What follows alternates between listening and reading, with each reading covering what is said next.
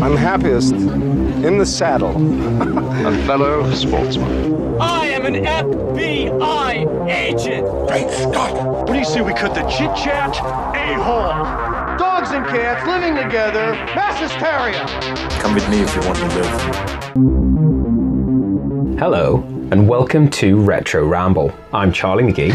I'm George McGee. And this episode, we are going to be covering the 1993 dystopian classic that is Demolition Man. With Sylvester Stallone and in her breakout film, Sandra Bullock. Well, I mean, I think the tagline was Stallone versus Snipes, so we've got to give a shout out to Wesley. Yeah, of course. Yeah, he's enjoying this film. I think he has most fun in this film. A lot of fun. Yeah. So in this, we're going to be obviously covering some of the production, what made this film a reality. All the usual stuff that we normally cover. We'll be talking about the set pieces. Coulda, woulda, shoulda. Yeah. I'm going to chuck in a new feature for 2019. Right. I don't know about this. We haven't discussed this. I'll just throw it at you and we'll just see how you fly with it. Just roll with the play. Okay, is it going to be? It's not like a monkey in a suit sort of feature. No, there's no monkeys in suits in this. It's not. I don't think so. I didn't see any suspect stuntman, which was no. We'll get to that. Yeah. So we're jumping 3 years into the future, and then 40 years into the future. Yep. 93 to 96, and then to whatever that is. You mean the gritty, dark, dystopian future of 1996? Yes. 3 years later, how could the world go so wrong? Yeah. Anyway, we're getting into it already. Sorry, guys. So yeah, thanks for downloading this episode. We hope you enjoy it. I think we've covered most of the usual housekeeping. Yeah, there is one, I think, new addition we would say to housekeeping. We watched these films when we were younger, so if we come across with some immature ideas to these films, if you discovered them when you were older and you enjoyed them seriously, this is supposed to be entertaining. If we are a bit tongue-in-cheek, this film is supposed to be a satire itself. As I've said this on the podcast before, we treat these films like a good friend. We like to reminisce, but we also like to take the piss out of them. So if you're looking for a highbrow study of Demolition Man, this is not the podcast for you. There will be some interesting trivia and tidbits, but yeah, we're going to have some fun with it. There will be spoilers from the very beginning, so you have been warned. Yeah, and I think we do like Sylvester Stallone. We watched lots and lots of his films when we were younger. I think it's just hard to take them very seriously now as we look back. Yes, but we'll delve into that. So Sly, just stop calling me about the Tango and Cash episode, okay? It was nothing personal. Anyway, so we've got everything set up. We're going to jump forward into We're going to get naked. We're going to get cryogenically frozen. Oh yeah, that too. You Neanderthal. Okay, so here it is, coming in your ears. Demolition Man, 1993. Enjoy.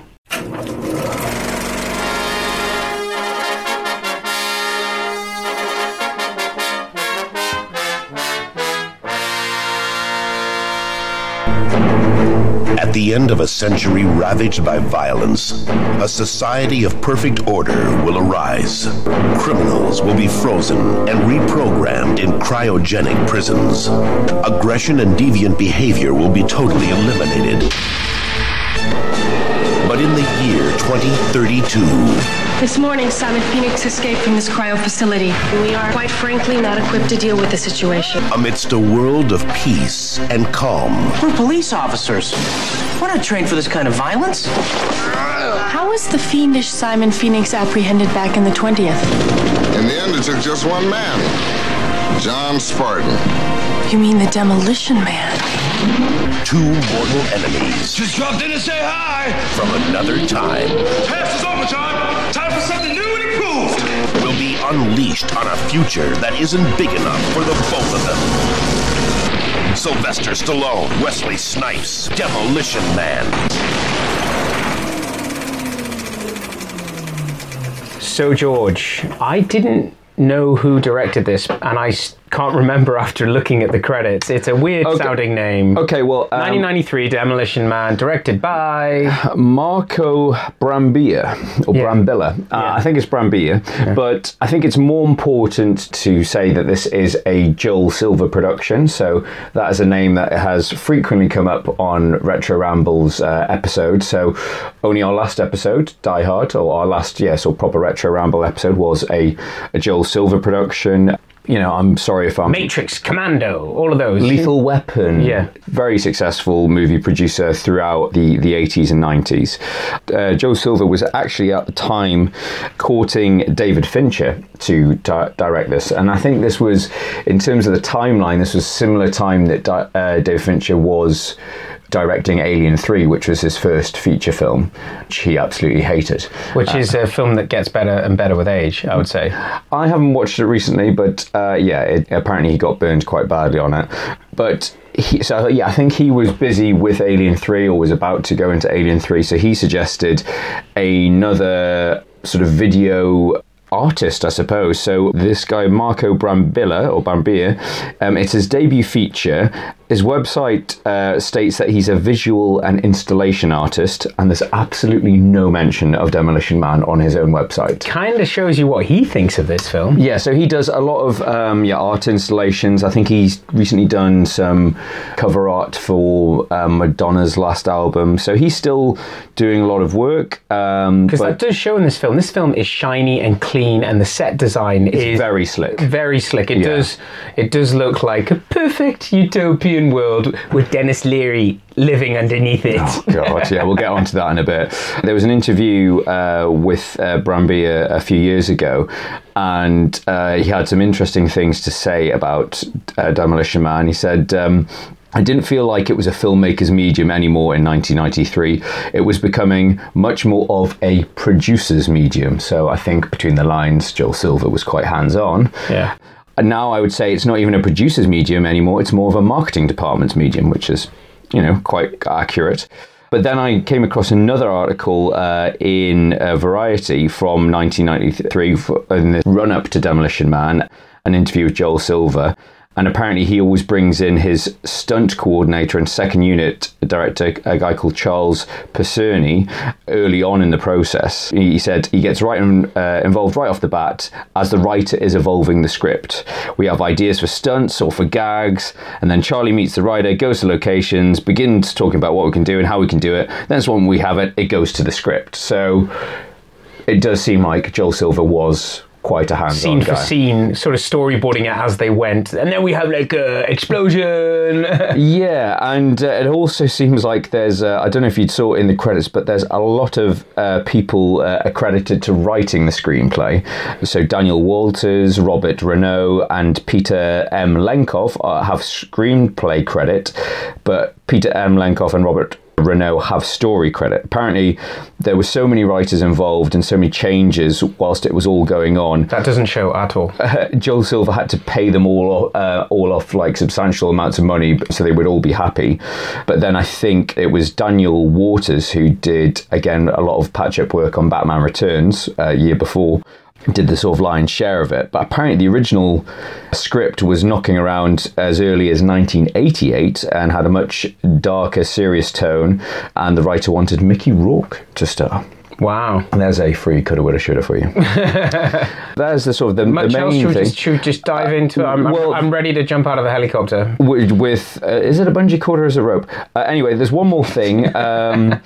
Apparently there's some plagiarism controversy with this. A Hungarian science fiction writer, Istvan Nemir, claims that Demolition is based on his novel Holtak Harka, which is Fight of the Dead to you and me, which he published in 1986. In his novel, a terrorist and his enemy, a counter-terrorism soldier, are cryogenically frozen and awakened in the 22nd century to find violence has been purged from society. He claimed that a committee proved that 75% of the film is identical to his book, but he chose not to pursue a lawsuit because it would have been too expensive for him and to fight against a major Hollywood studio. Wow. Too big to fail. So yeah. But I say that's his word against Hollywood. I mean, Hollywood wouldn't lie to us, right? No. So speaking of Hollywood, is first scene of the film. I totally forgot. I remember. So yeah, we're getting into the film now. Credits are rolled. No. The credits haven't even started yet because the credits start flying in all futuristically. Yeah, that's true. So it looks like we've just entered what Hill Valley looks like in Back to the Future 2 when Biff gets the old Biff / Donald Trump was running it. Yeah. But the other thing is that I think the LA riots was a few 92. months... Yeah, it was not long before this, so I'm just like, is this a bit of a heavy-handed comment? Yeah, apparently this whole prologue was added by a writer, a guy called Fred Decker, who is Shane Black's writing partner, so they wrote a lot of films together, so Black and Decker. Like it. And apparently he was involved in writing the most recent Predator film, so shame on you, Fred Decker. But yeah, he was brought on board to do a rewrite because the original script always began in the future with Stallone or John Spartan being defrosted. Yeah. But he said, in his words, if you don't show Kansas, Oz doesn't seem that special. Well, that's a fair point to make. And also, we wouldn't have got that amazing opening scene. Yes. So segue from Die Hard, we've got Agent Johnson, Grandel Bush. Our mate, Grandel Bush, is back. Giving some rapid exposition. We're doing some great character actor work with a guy next to him who's doing some useless character actor work. There is so much exposition. Everything everybody says. Apart from until Snipes and Stallone's characters come face to face. And even in the first scene in the future, it's all exposition. No, even afterwards. I've been chasing the scumbag for 2 years. Yeah, and I'm sneaking up on him, and so let's talk about I love his arrival. Stallone is like, just to prove it's a Stallone vehicle, that we're in the helicopter, and he comes out of nowhere, and the camera like zooms in, it's like, it's my movie. It's me. Yeah, it's me. He doesn't introduce, we don't know who he is. There's some rapid exposition. Get me as close as you can. And then we have a very strange bungee thing. I don't think it is. Yeah, it just seems to be like a rope, or if it is a bungee, it's right at the end. As soon as it straightens, he releases himself. No, I'm not sure about the physics of it, but one thing I noticed, because I think we used to joke about this when we were younger, about it's not a bungee, how did that happen? Yeah. But watching it now, he throws the bag out first, okay? Yeah. So I think he's got like a sort of like rope going through a hook on the helicopter, so he throws the bag out, and then he jumps out as a counterweight. But then when you watch, before screaming, Phoenix! Forgot about that. Which I thought is kind of like, when we first watched it, it's like, what's he shouting? I used to think it was like Geronimo. Freedom. Or Freedom or Toonami. Or it's just like America. Yeah, like America, but it's actually Phoenix that he's shouting. Going for the subtle approach. But we don't know who Phoenix is by that stage. Is he still just the scumbag? He's just, no, we don't know what's going on. Send a maniac to catch a maniac. And then, so he jumps out and he does this thing. Yeah, but you see on the rope that as he's ascending, and the rope just kind of snaps. You're like, if you fell that far and it's not a bungee, break your back? Break every bone in your body. No, we're not picking at it. I love the fact that he manages to take down a whole army just with his handgun as well. Yeah, and they've all got like subautomatic machine guns. I think this is going to come up a lot in this episode about the woeful marksmanship. Oh yes, there's even shocking. People not even trying to hit each other. Kind of, there's parts in this film where they're kind of just letting each other know where they are by firing off a couple of rounds in their direction. But in true 80s, 90s fashion, it's just how much glass can you shoot? Yeah, there's a lot of glass, and put people's heads through glass. To be fair, there is some good action choreography in this film where he's like throughout at the start where he's taking people out and stuff like that. It's well choreographed. So he gets to meet his nemesis. Send a maniac to catch a maniac. How do we know he's a bad guy? Wesley, because is he smoking? Because you're like, first you see the Marlboro smoke and then do coke.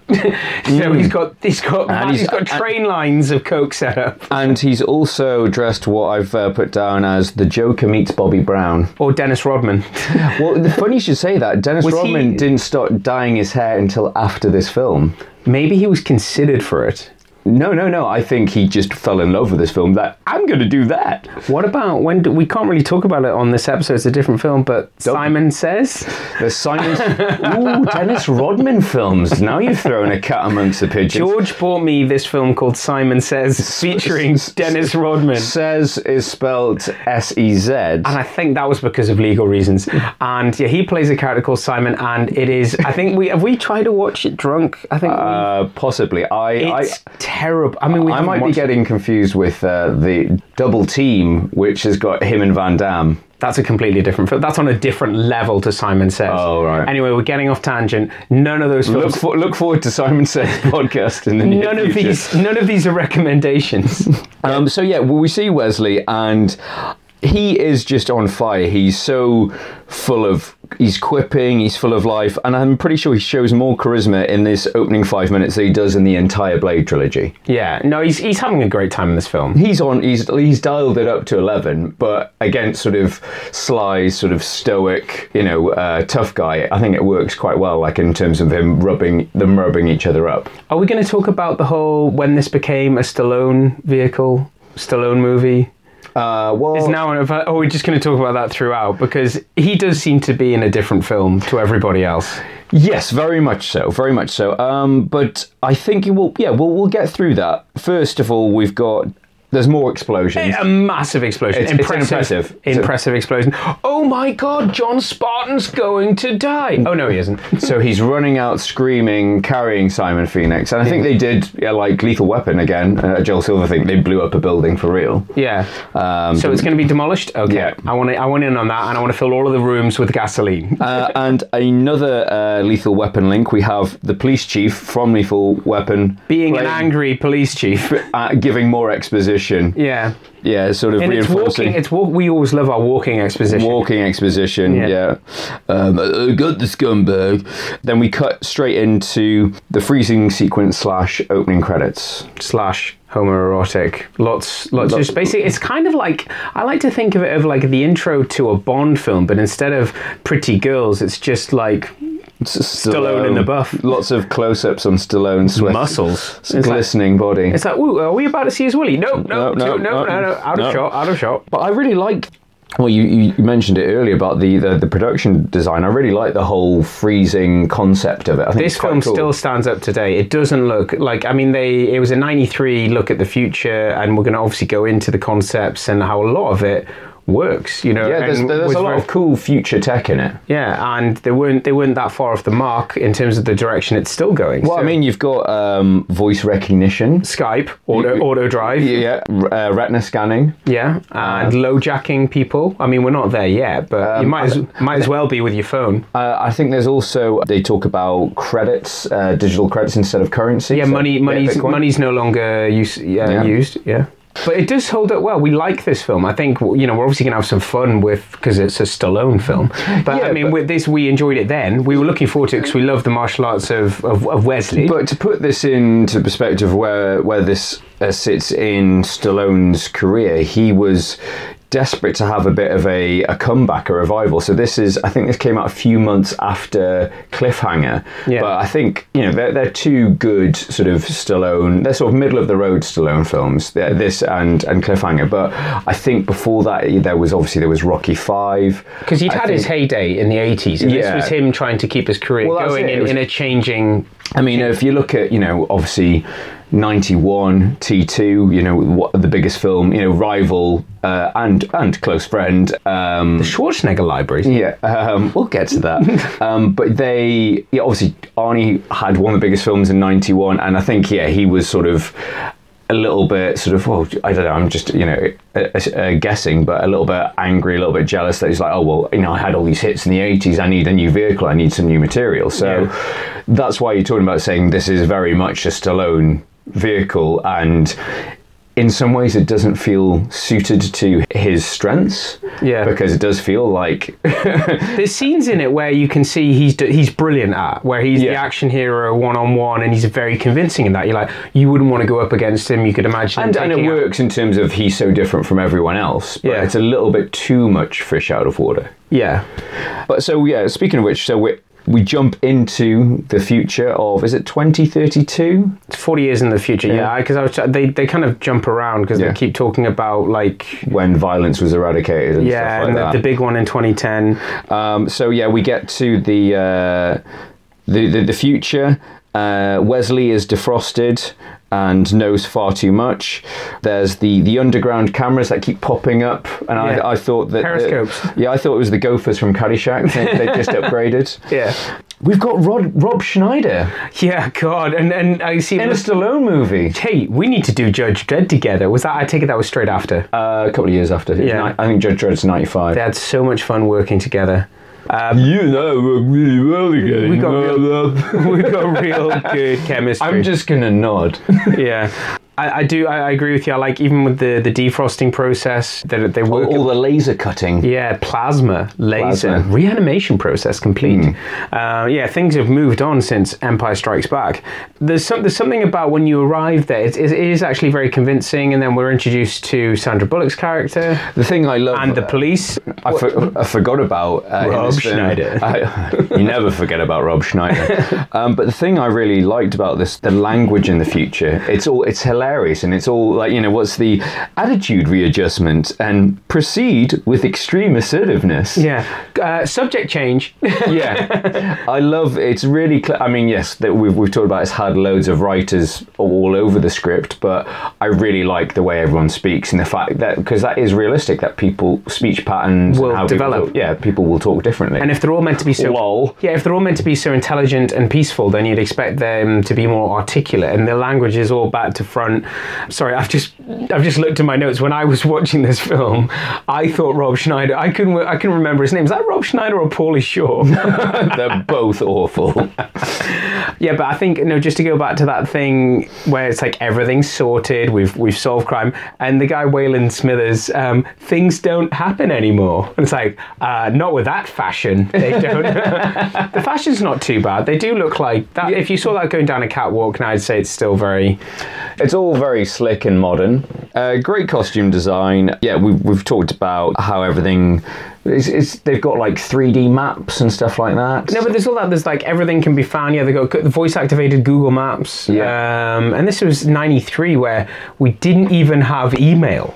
Yes. So I mean, that's what you have to understand about how video calls. Yeah, how forward-looking it was, and the fact that. But there is something from Back to the Future when he says, "I monitored your call with Waylon Smithers." I didn't like the tone of it. It's like that's straight out of Back to the Future. I was monitoring. Yeah. So even in the 90s, when video calls was being discussed, everyone knew that it was like, well, we could get monitored. Privacy has been a concern, or was a concern, way before it's become a problem. Yeah. Like now, as we see the internet where it is in 2018. But 2019. We also get to see Nigel Hawthorne as chewing up the scenery. Dr. Cocteau. He's holding a Skype meeting. Yeah, Skype meeting. How do we know he's a bad guy? Because he's got an English accent. Well, apparently this is a bit of background. So Nigel Hawthorne, an acclaimed actor of stage and he's and a screen. proper thespian. And obviously British TV, but he was quite inexperienced in cinema. But he took the role in this to prove, because he was desperately trying to get an adaptation of The Madness of King George on screen, because that was he'd done it on stage and it was his passion project. And so he wanted to convince the producers that he could star in a big budget film.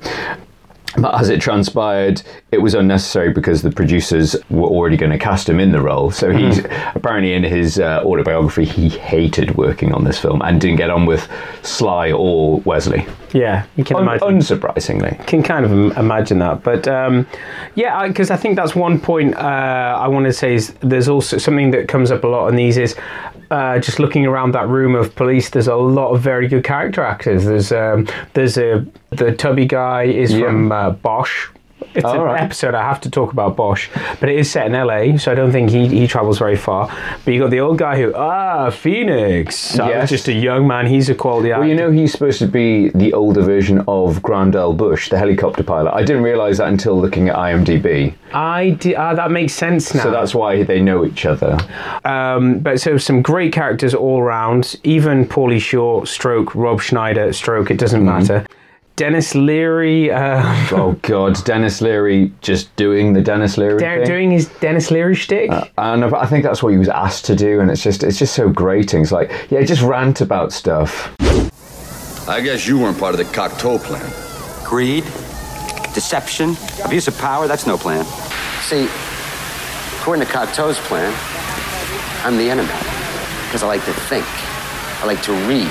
I'm into freedom of speech and freedom of choice. I'm the kind of guy who likes to sit in a greasy spoon and wonder, gee, should I have the T-bone steak or the jumbo rack of barbecue ribs with the side order gravy fries? I want high cholesterol. I want to eat bacon and butter and buckets of cheese, okay? I want to smoke a Cuban cigar the size of Cincinnati in the non-smoking section. I want to run through the streets naked with green Jell-O all over my body reading Playboy magazine. Why? Because I suddenly might feel the need to, okay, pal? I've seen the future. You know what it is? It's a 47-year-old virgin sitting around in his beige pajamas, drinking a banana broccoli shake, singing, I'm an Oscar Mayer wiener. You live up top, you live Cocteau's way. What he wants, when he wants, how he wants. Your other choice? Come down here, maybe starve to death.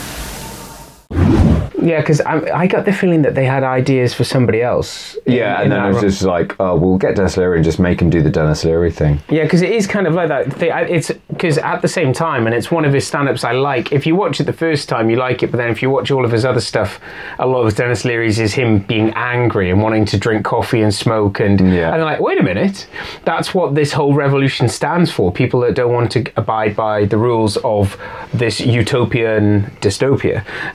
Utopian dystopia. With the yin and the yang, that's something I wanted to talk about. It's like, does this not rip off a major thing out of The Time Machine? Or with the people at the Dwellers Underground. Yeah, with the Dwellers Underground and the Perfection Above. Yeah, maybe. But for me, the future tech, for the most part, as we've just been talking about, is not that bad conceptually, as we've just talked about. There's Skype, there's the safety car. We love the foam gel, which we'll get to. But also, on a sort of more...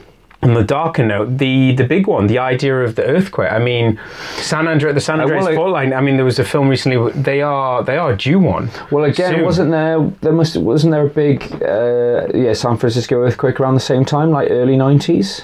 Yes, no, but it's also the fact that there was one in the 90s, and there is a big one still to come. And they say it could be a very, very big one. And anyway, it was very possible. So once again, we go back to the fact number of writers involved. People have done their research. Yeah. The comedy's good. The verbal's good. There's something in this film that seems to be moving in a different direction to everything and everyone else. Lumbering around like a saw. I really love that scene where the police team are sent to bring in Wesley, and they're getting the sort of dictation from Google, basically saying, what do I do? It's a criminal. Yeah. Or add or else. Yeah, repeat the command with more assertive and or else. Wesley's doing some great swearing. Yeah. The swearing penalties. They're funny, and the first thing he asks for when he wakes up is, give me a Marlboro. Yeah. Not a cigarette, a Marlboro. A Marlboro, because that's what people say. Yeah, no, but that's how people talk. Give me a Marlboro. Smoke. Yeah. So then do we need to talk about the seashells? We're doing future tech. You're out of toilet paper. Did you say toilet paper? Oh. They used handfuls of wadded paper back in the 20s. I'm happy that you're happy, but the place where you're supposed to have the toilet paper, you got this little shelf with 3 seashells on it. He doesn't know how to use the 3 seashells.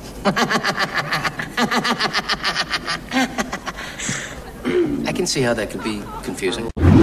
Nobody knows what it is. Nobody knows what it is. It's an in-joke. It works. Yeah, the writer says that he was basically trying to think of something weird and exotic, and he was on the phone to his friend, and he was in the toilet and saw, like, somebody had, like, a bag of seashells in their bathroom, and he was like, fuck it, I'll chuck that in. Yeah. No, so, I mean, there's also some nice So we've got the meeting, I suppose, because it is worth pointing out that not only is Stallone's character, John Spartan. Great name, like all other movie Johns. Yeah, lots of Johns. It's a strong name. Not only is he frozen in the film, but he's frozen out of the film. He's not in it at least 20 minutes. It's something like 25 minutes. That's what I've noticed. I was like, that's quite a bold move. And, we do give a lot of stick to Stallone, but credit to him for not being all sort of diva and saying, well, hang on, why am I not in this? Maybe they didn't tell him. True, maybe. Maybe he was told it was a much shorter film. But no, it is a very smart move, because you get the other actors, like Sandra Bullock, like Nigel Hawthorne, all those, and you get to establish that future, that utopia, before Sly comes in and bulldozers in like a bloody barbarian. But I do like that the world building is done. I'd say that it's still, there's films of it today that are very guilty of a lot of world building, and it's always done through dialogue these days because that seems to be much more complicated. But with theirs, quite a lot of it is visual and things are happening and people are reacting. Yeah, and I remember this. They're actually quite clever with what Phoenix's character. That why does he know all these access codes? Why does he know everything? That's the rub, isn't it? That's the conspiracy. Yeah, and it's a good twist. And I remember watching it first time around, going, this doesn't make. Have I missed something? Yeah. Like, why does he know everything? Well, it's also because it's kind of mumbled. Oh, how did he come back 3 times stronger, sort of thing.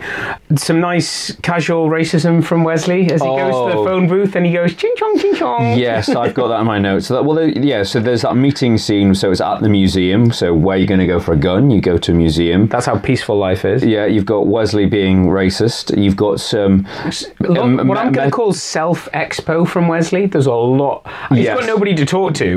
We need exposition, so I'm just going to talk to myself. Yeah, there's some meta references. So he refers to one of the statues as "Excuse me, Rambo." There is so much references. No, they're in 2 lines of dialogue. He says "Excuse me, Rambo," and then we switch to Stallone's Bullock and Benjamin Bratt is Garcia, and he immediately makes use the Force Luke Skywalker. This film, and then from then on, there's just loads, and you wonder, that's all deliberate. Is it commentary on films?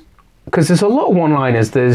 He even says when they're having a chase, there's "say hello to my little friend." There is. It's very intertextual, and obviously there's the whole in-joke that's actually quite prescient, the Schwarzenegger library and Schwarzenegger presidency, and obviously that at the time was a friendly jibe at the whole competition between Stallone and Schwarzenegger. But it's bizarre that almost exactly 10 years later, Stallone is running for governor. Oh, you mean Schwarzenegger? Sorry. So, yeah, Schwarzenegger was a very good governor, but I think the reason why they thought it could be possible, because I mean that's the thing about America, and probably why they have Trump right now, is that they had Reagan, who was an actor. Yeah. So if one actor can do it, why can't others? But some great stunts in the museum. It's a good fight. It is a great fight. It's a good, and I think that's why, if we're completely honest, this is what attracted us to the film. As I was kind of talking about before, it was probably more Wesley than Stallone. It was the fact that we loved him for his martial arts. We loved obviously we were young from watching Passenger 57 and a few others that normally Wesley films was that we're getting them together in one film. Well, as I say, I think that was one of the taglines was, Stallone versus Snipes. That's what you wanted to see. It was a big head-to-head. Yeah, and that's how all the posters make it. So it's some great stunts, some great physical stunts, and is the guy, so where's the laser guns? And you've got that's adding a new dynamic to it. And that's when I get reminded that I enjoyed this film back then. And I don't know about you, I enjoyed watching it again this time. I think it kind of felt to me like almost like the 90s answer to iRobot. Because iRobot, because it is kind of a whodunit. It is a kind of cop detective thing, but once again, there's something in the plot that's kind of probably detracting from that. There is. I mean, there is a lot of fun with the fish out of water stuff, and it's an interesting look with all these futuristic dystopian films. It's interesting to see a perfect, I'm doing air quotes, perfect future, and everything's clean, everything's great. But they do actually touch on something that came up not in a Black Mirror, but in the Electric Dreams, Philip K. Dick's Electric Dreams. I don't know have you seen the one about the decks? Where she wears like 2 Fitbits on each thing, and the Fitbits basically connect you to the internet and you can control everything. But she's come into the city from what's called the bubble. This is set in the future, and she's come from what's called the bubbles. Right. And so in the city, you abide by the rules and you're tagged and everything, and it's where it looks like where we're going. Yeah. And where she's come from out in the sticks.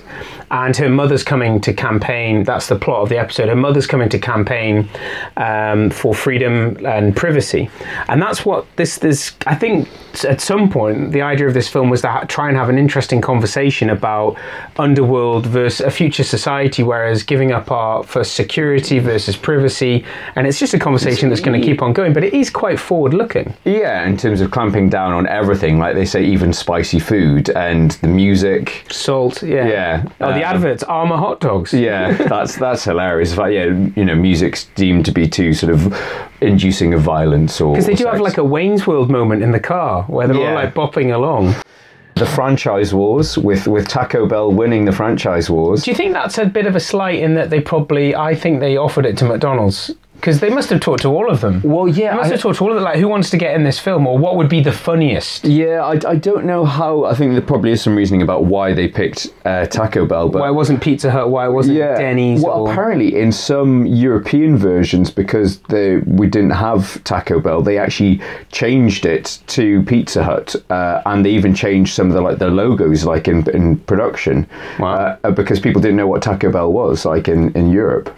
Yeah, well, we just knew that it was a fast food joint in the States. Well, you say that, but bizarrely, I was reading on the Chronicle, the Newcastle Chronicle the other day, that a Taco Bell's just opened in Newcastle. I was like, I've never seen one in London. It's like, why is Newcastle Best got place one? to start. The most forward-leaning, most trendy. Yeah. So, yeah, there you have it. I thought it was very apt. So there's that other revelation that whereas Wesley's been learning martial arts and getting computer access codes and how to swindle money and gain access to everything, Stallone says, yeah, all I had was nightmares and I remember my wife banging on the thing, but he also learned how to knit. Yeah, that is quite a funny gag. Around the same time, we get the sex scene. VR sex. The VR sex scene, which is quite bizarre when you've got Stallone grunting. It goes on a lot longer than I remember it. I remember it as being like 2 seconds where he tries and goes, no, let's do it for real, but it's actually... Yeah, and then when he says, let's do it for real, he comes out with some very bizarre double entendres. Like the honka-chunka. Monka-chunka, I've got down. I'm just like... The boning or doing the honka-chunka. Yeah, it's like, does anyone really say that? I like the fact that she just gives him the headset and a towel. Yes. God. Just wipe yourself down. Meanwhile, Wesley has I've ditched the Simple Jack dungarees and gone full Mad Max. Yeah, I noticed. Who's your tailor? It looks like he's had a fight with like a car. Just like cut a car up. Yeah, he's just covered in tyres. And I've got. He's doing the Lex Luthor. He wants real estate. Yeah. Because every bad guy, it's all about real estate. Malibu. Maybe. There's also did you notice the completely unnecessary tits and ass on the video call? Yep. Any need? Is there any, what impact does it? Oh, sorry, wrong number. It's because everyone thought, hey, we're going to see those two getting it on, and then we don't see it. We need to give these guys a release. We've lost the guy's attention. Show them to some... oh, it's a blink and you miss it sort of thing. But yeah, couldn't they have... Because after that scene, they wake up the next morning, he knits her a sweater to say sorry. He's knitted overnight, as you do. Yeah, and then it's time to get underground and get dirty with all those dirty ethnics. Isn't it? It's such casual racism. Yeah. It's like everyone underground speaks Spanish and is just dirty. Or Chinese. Yeah. And yes, we get to see Dennis Leary doing the Dennis Leary thing. You've got some great stuff with Sandra Bullock's so good in this. Yeah. I mean, all the mixed up lines and metaphors. Let's go blow this guy. Yeah. Take this job and shovel it. Yeah. Which actually would work. Not bad for a 74-year-old. Simon Phoenix knows he has some competition. He's finally matched his meat. You really licked his ass. That's met his match and kicked his ass. Met his match and kicked his ass. Met his match. No, that's why I think she obviously, as we say, it was her breakout role. It shows that, because she did Speed after this, yeah? Yeah, Speed was the following year. So she showed that she could play that sort of simpleton, but have the... It's that earnestness. Yeah, she's so earnest. It's that enthusiasm. But yeah, it's a real... She shows more range than anybody else. Yeah, it is a real... I mean, I think everyone does... say, Speed was her breakout role, but this, yeah, as you say, is such a great demonstration of her talents. Well, yeah, because somebody would probably say, well, yeah, because Speed was a more serious action film, and Stallone would be like, what do you mean? Demolition Man is a serious action film. It's a pretty sci-fi So, did you know, I only knew this because looking at the credits, but Jesse Ventura is in this. So the guy from the chain gun from Predator. Right, is he one of the henchmen? He's one of the henchmen. Apparently there was a lot cut out of this film. So Right. I think it was. So there's two things. There was two main. None of the henchmen are allowed to say anything. The henchmen. They just grunt. Yeah, there was there was a lot more backstory with Phoenix unfreezing his gang, and I think Jesse Ventura actually had lines, had a big fight with Stallone, but I think that was the thing. Again, it was that, well, you know, there's that whole gang, but apparently there's a whole subplot that had been cut about Stallone, John Spartan. Spartan meeting his daughter. I was going to ask you about this. Underground. I remember seeing. I just thought he got to meet her or got to find out what happened to her, because you don't in this film. They just say that. Did we watch the DVD extras way back when? Maybe, but yeah, I think they say that they lost track of her during the quake. But yeah, apparently there's a whole subplot that was cut where she featured. She's living as part of the scraps or whatever they're called. Les Resistance.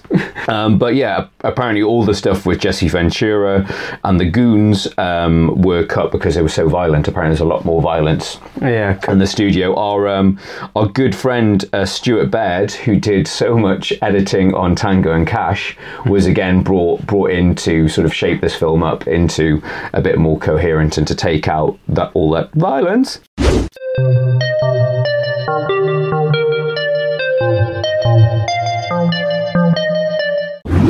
So it all goes wrong for Phoenix, and terrible marksmanship once again in the underground scene. It's like they're shooting in the vague area. Like, I mean, Phoenix gets the drop on both of them. This is where it doesn't make sense, because he's like, I think that might be editing. I think it is editing, because he looks down and he sees them both and he's like, I can't believe how lucky I am, and then he shoots them, and then there's a scene like a few minutes later where he looks and he's like, Spartan, you're here, and it's like, well, who else were you looking at? You know, it's like, who else did you think it was? So and then it quickly goes to, you've got the car chase. The obligatory car chase. Where, again, 90s quips, quoting Scarface. And there's also, there's a lot of exposition in that car chase of, I framed you for the bodies were all dead before you got there. They were dead anyway! Yeah, but there is a good thing, I think it's a good effect of whether having that fight, it's a good fight. It's like... What, the fight in the cryogenic thing? No, in the car. In the car. In the car, the thing is, you've got to hand it what I think it was the reason as I say again, why we went to see this film, was we were looking forward to seeing those two square up and kick each other in, and the fights in this film, all of them are good whenever whenever they get together. They do have some good fights. Yes, yeah, very much so. Punch him again.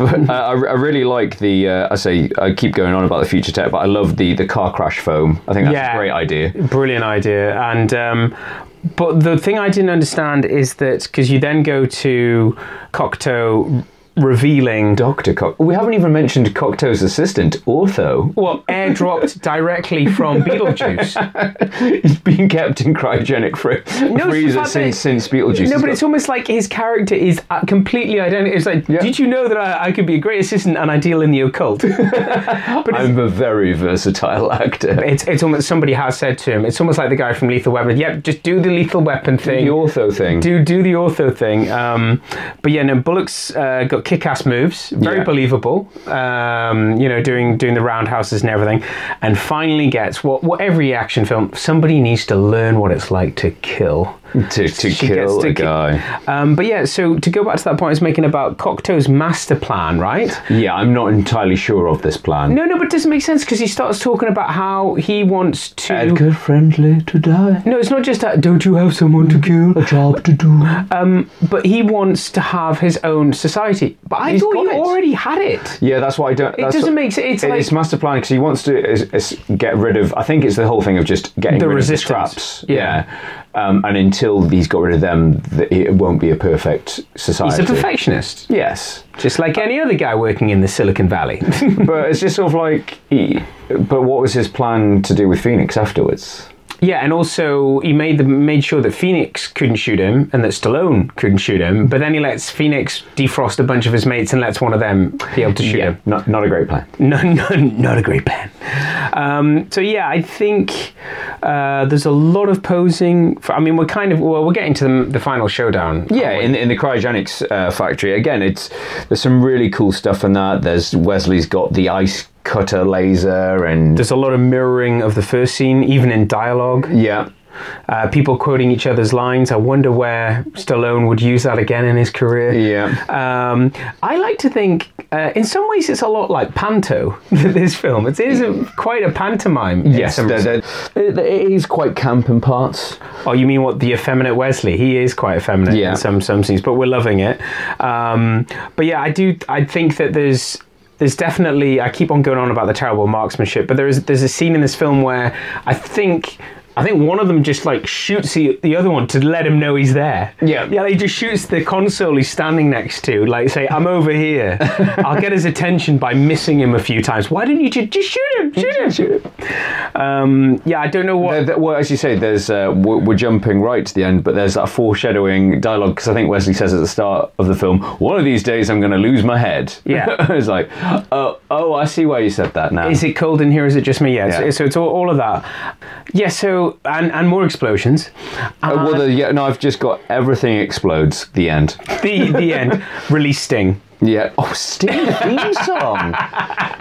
Definitely not the Police. It's just, and Sting's. I mean, no offense, we love you, Sting. I listened to all your records, but listening to it last night, and I know it's hard work to create, but he does sound like he's kind of phoned it in. Well, apparently the song existed beforehand. So do you think did he change some of the words? Yes. All right, okay. Because the writer said he got the idea listening to the Sting song in the car, and then thinking about Walt Disney freezing himself, or some sort of bollocks like that. Okay. But I was just like, yeah, and I think he did a remake of his own song. Okay, because it doesn't sound like Sting's even happy to be singing it. But I think they're coming. I think we've got Jeff and Celine. Might be honest. So actually, I'm going to throw in our new feature for 2019. We have suspicious spin-offs.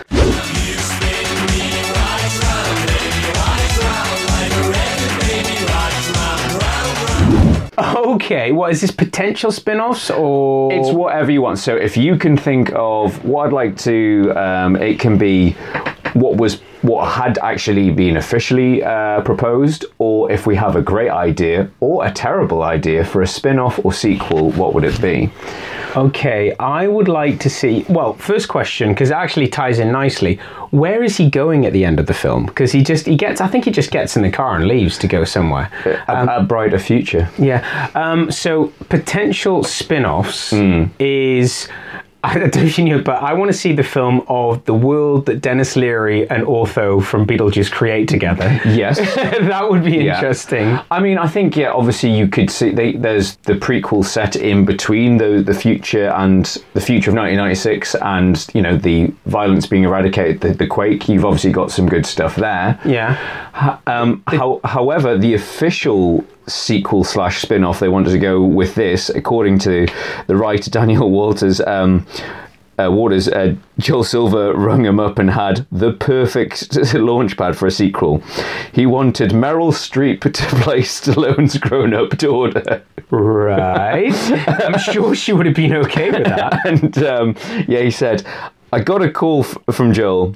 What do you think of this? Meryl Streep is Stallone's daughter for the sequel. What do you think? Joel, it's 5 a.m. Yeah. And he was like, I'm like, okay, you get Meryl on set and I'll come out, Joel. Needless to say, it didn't happen. So yeah, I think that is a good, I think that's better than either you or I could come up with. There's also a spin-off of like what happened those 2 years he was trying to track down Phoenix, Yes, exactly. That would be interesting to see. And or also just like what happened to Grondell Bush Wright. I want to see him go from helicopter pilot to... or I want that could be his story, an 8-part series about franchise wars. Yeah, the franchise was how did Taco Bell topple them all? Release Sting. So now we go from one feature into another. Your scientists were so preoccupied with whether or not they could that they didn't stop to think if they should. So, coulda, woulda, shoulda, stars that were lined up. So this one has got some interesting ones. So, before Stallone was in the frame, the original two choices were Steven Seagal and Van Damme. Van Damme playing the Simon Phoenix role. Van Damme didn't want to play the bad guy, so he was like, what about I play the lead and you get somebody else to play the bad guy? So then they approached Seagal, and Seagal's like, I don't do bad guys. Was he squinting when he said that? Obviously. So obviously Van Damme would go on to play villains later in his career, but the same when Stallone was in the frame, he wanted Jackie Chan to play the villain, and Jackie Chan turned down because he said it's not Jackie Chan. It's not Jackie Chan. Jackie Chan said his audiences, he has huge audiences globally, and they're used to seeing him as the hero, and he didn't want to change that image, so he turned it down. However, there's also some. There was no Van Damme versus Van Damme. There you go. I just have a bit of stubble. I'll have greased back hair. But in a similar instance to Back to the Future with Eric Stoltz, so apparently Laurie Petty, that gorgeous small boy from Point Break, the love interest from Point Break, was actually cast in the Sandra Bullock role and left after a few days filming, leaving due to creative differences. I'm not a boy. I'm not a hot boy. So yeah, I mean, and it must be a bit of a kick. I think, to be fair though, I think she did the Tank Girl film around the same time, which ironically tanked. But she must be kicking herself, considering what, obviously, the career path of Sandra Bullock. What could have been. No, she had her own opportunity in things like, and she'll be forever forgiven because of the cult classic that Point Break is. Check out that episode, by the way. Indeed, nice segue. So yeah, I think that's it from my side of things, anyway. Yeah, I mean, I just want to go on record to say I do like Stallone. We've watched lots of it. I just can't take him seriously. I think, and because he takes himself too seriously, there's a lot of setup jokes for him to be funny. Everyone else is making it, and it says, I think I screen grabbed and sent George a picture when I was watching this on Amazon. I was like, tongue-in-cheek satire, and I was like, somebody didn't tell Stallone that. Yeah, I mean, I think that's it. I mean, I think we've got, we're conscious that we don't want to be seen as Stallone bashers, but I think it's safe to say the man, comedy isn't his strength. I mean, Arnie can do comedy. It's the self-parodying he struggles with. Yeah, Van Damme can do comedy, but Stallone can just not do comedy, and when he does, it's very forced. Well, I think there's a difference. I mean, I think we've talked about it before, like there are actors who you wouldn't suspect, like we've got a lot of respect for, you see Val Kilmer in a lot of serious roles, but we remember him from Top Secret and from Kiss Kiss Bang Bang, where he proves that he has brilliant comic timing. And then there is the ability for self-parody, which is what Sylvester Stallone seems to struggle with, and it's what the Expendables, I think I've obviously talked about this before in other episodes, and we are not bashing, but the Expendables was an amazing opportunity to look back at a lot of what we cover on Retro Ramble and have a lot of fun. And what do we get? We got a film where he took it very, very seriously. Yeah. I think Statham kind of played along with it, and some of the other actors are having a lot of fun, but he's po-faced, down, rather too much so. But I will back this up and say that he is so convincing. And watching this film, because I watched a nice HD version of this, and it was great to see it remastered, because I think I probably watched it DVD or whenever a long time ago, or even video. Saying you liked seeing him naked in HD? I don't know. I was like, is he hot? Am I confused? There's a lot of him naked and in that see-through sort of dressing gown thing at the beginning before he gets frozen. I don't know, George. I like him a bit more now, and I don't think it's like a friend or a pen pal. I think it's sexual. No, he's very convincing action man. Yeah, he proved it in Rambo, and he proves it in this film. Yeah, I think this is one of the last good action films he did. Obviously, he would go on to do one of his best performances ever in Copland. That was 97. Well, he proved he could act. Yeah, in a serious role. And I think that's it. Obviously he's earned his stripes with Rocky, first Rambo, then Rambo gets very silly. I'm sure we will cover Rambo First Blood Part 2 at some point, because that's so much fun. Oh my god, I cannot wait until we do that. And I think we may have to, there'll be a lot of referencing obviously the other Rambo films when we cover that, but it is probably, you've made a valid point. Everyone respects that it's a great story about Rocky, about how he wrote it, he made it, and he was determined that he wasn't going to sell his script unless he was cast in the role, and he had a lot of control over it. But unfortunately, I think think the negative impact of that is that he did it in his first film, and I think he's gone on to do in a lot of other films that if he's part of it, that he takes control of it, and that he has a lot of control of it. And I think as we've talked about in this episode, I think one, he pisses off a lot of the people he's working with, and two, he's moving in a slightly different direction than was the artistic intent of the director. But I mean, the guy has made a lot of money for a reason. You know, he's done a lot. He's a very smart guy, and I think that's the chip on his shoulder that he doesn't. Nobody want to be takes seen, him seriously, and he doesn't want to be seen as like a lumbering idiot. Whereas I think Schwarzenegger's more comfortable with himself. He's like, yeah, I'm a smart guy too, but I don't care if people think I'm just a muscle-bound freak because I'm also a muscle-bound freak. Yeah, and according to his biography, did I mention that? I don't think you've mentioned it for at least a month. Total Recall. Are you getting paid whenever you mention that? Are you got your own side gig for sponsorship? I really should have, Amazon. But Arnie actually learnt comedy. He actually went to like comedy clubs and he shadowed, like he spoke to loads of stand-up comedians and actually worked on his comedy timing and actually approached as Ivan Reitman to say, you know, I want to do a comedy, and that they wrote twins around what his strengths were. So he was like, okay, I want to learn how to be funny. Whereas I think Stallone's like, I'm funny. I do think he does a good joke of the seamstress. I think he does. That's the one joke, and the whole bit where he's swearing at the machine. Yeah, toilet paper. That's the fact that you see in this, and I think we've mentioned it in this film. There is some editing things, you know, and hopefully we've shone the light on the fact that there was a number of writers, and after the years, the cracks are easy to spot. But back then, as we've said a few times, we enjoyed it. We went and saw it at the cinema. We look forward to it. I think I bought it on DVD, and I mean, we were looking forward to it. We enjoyed it, and it still holds up today. It's if you want a good 90s action flick, it's a good romp. Yeah, it's a good romp.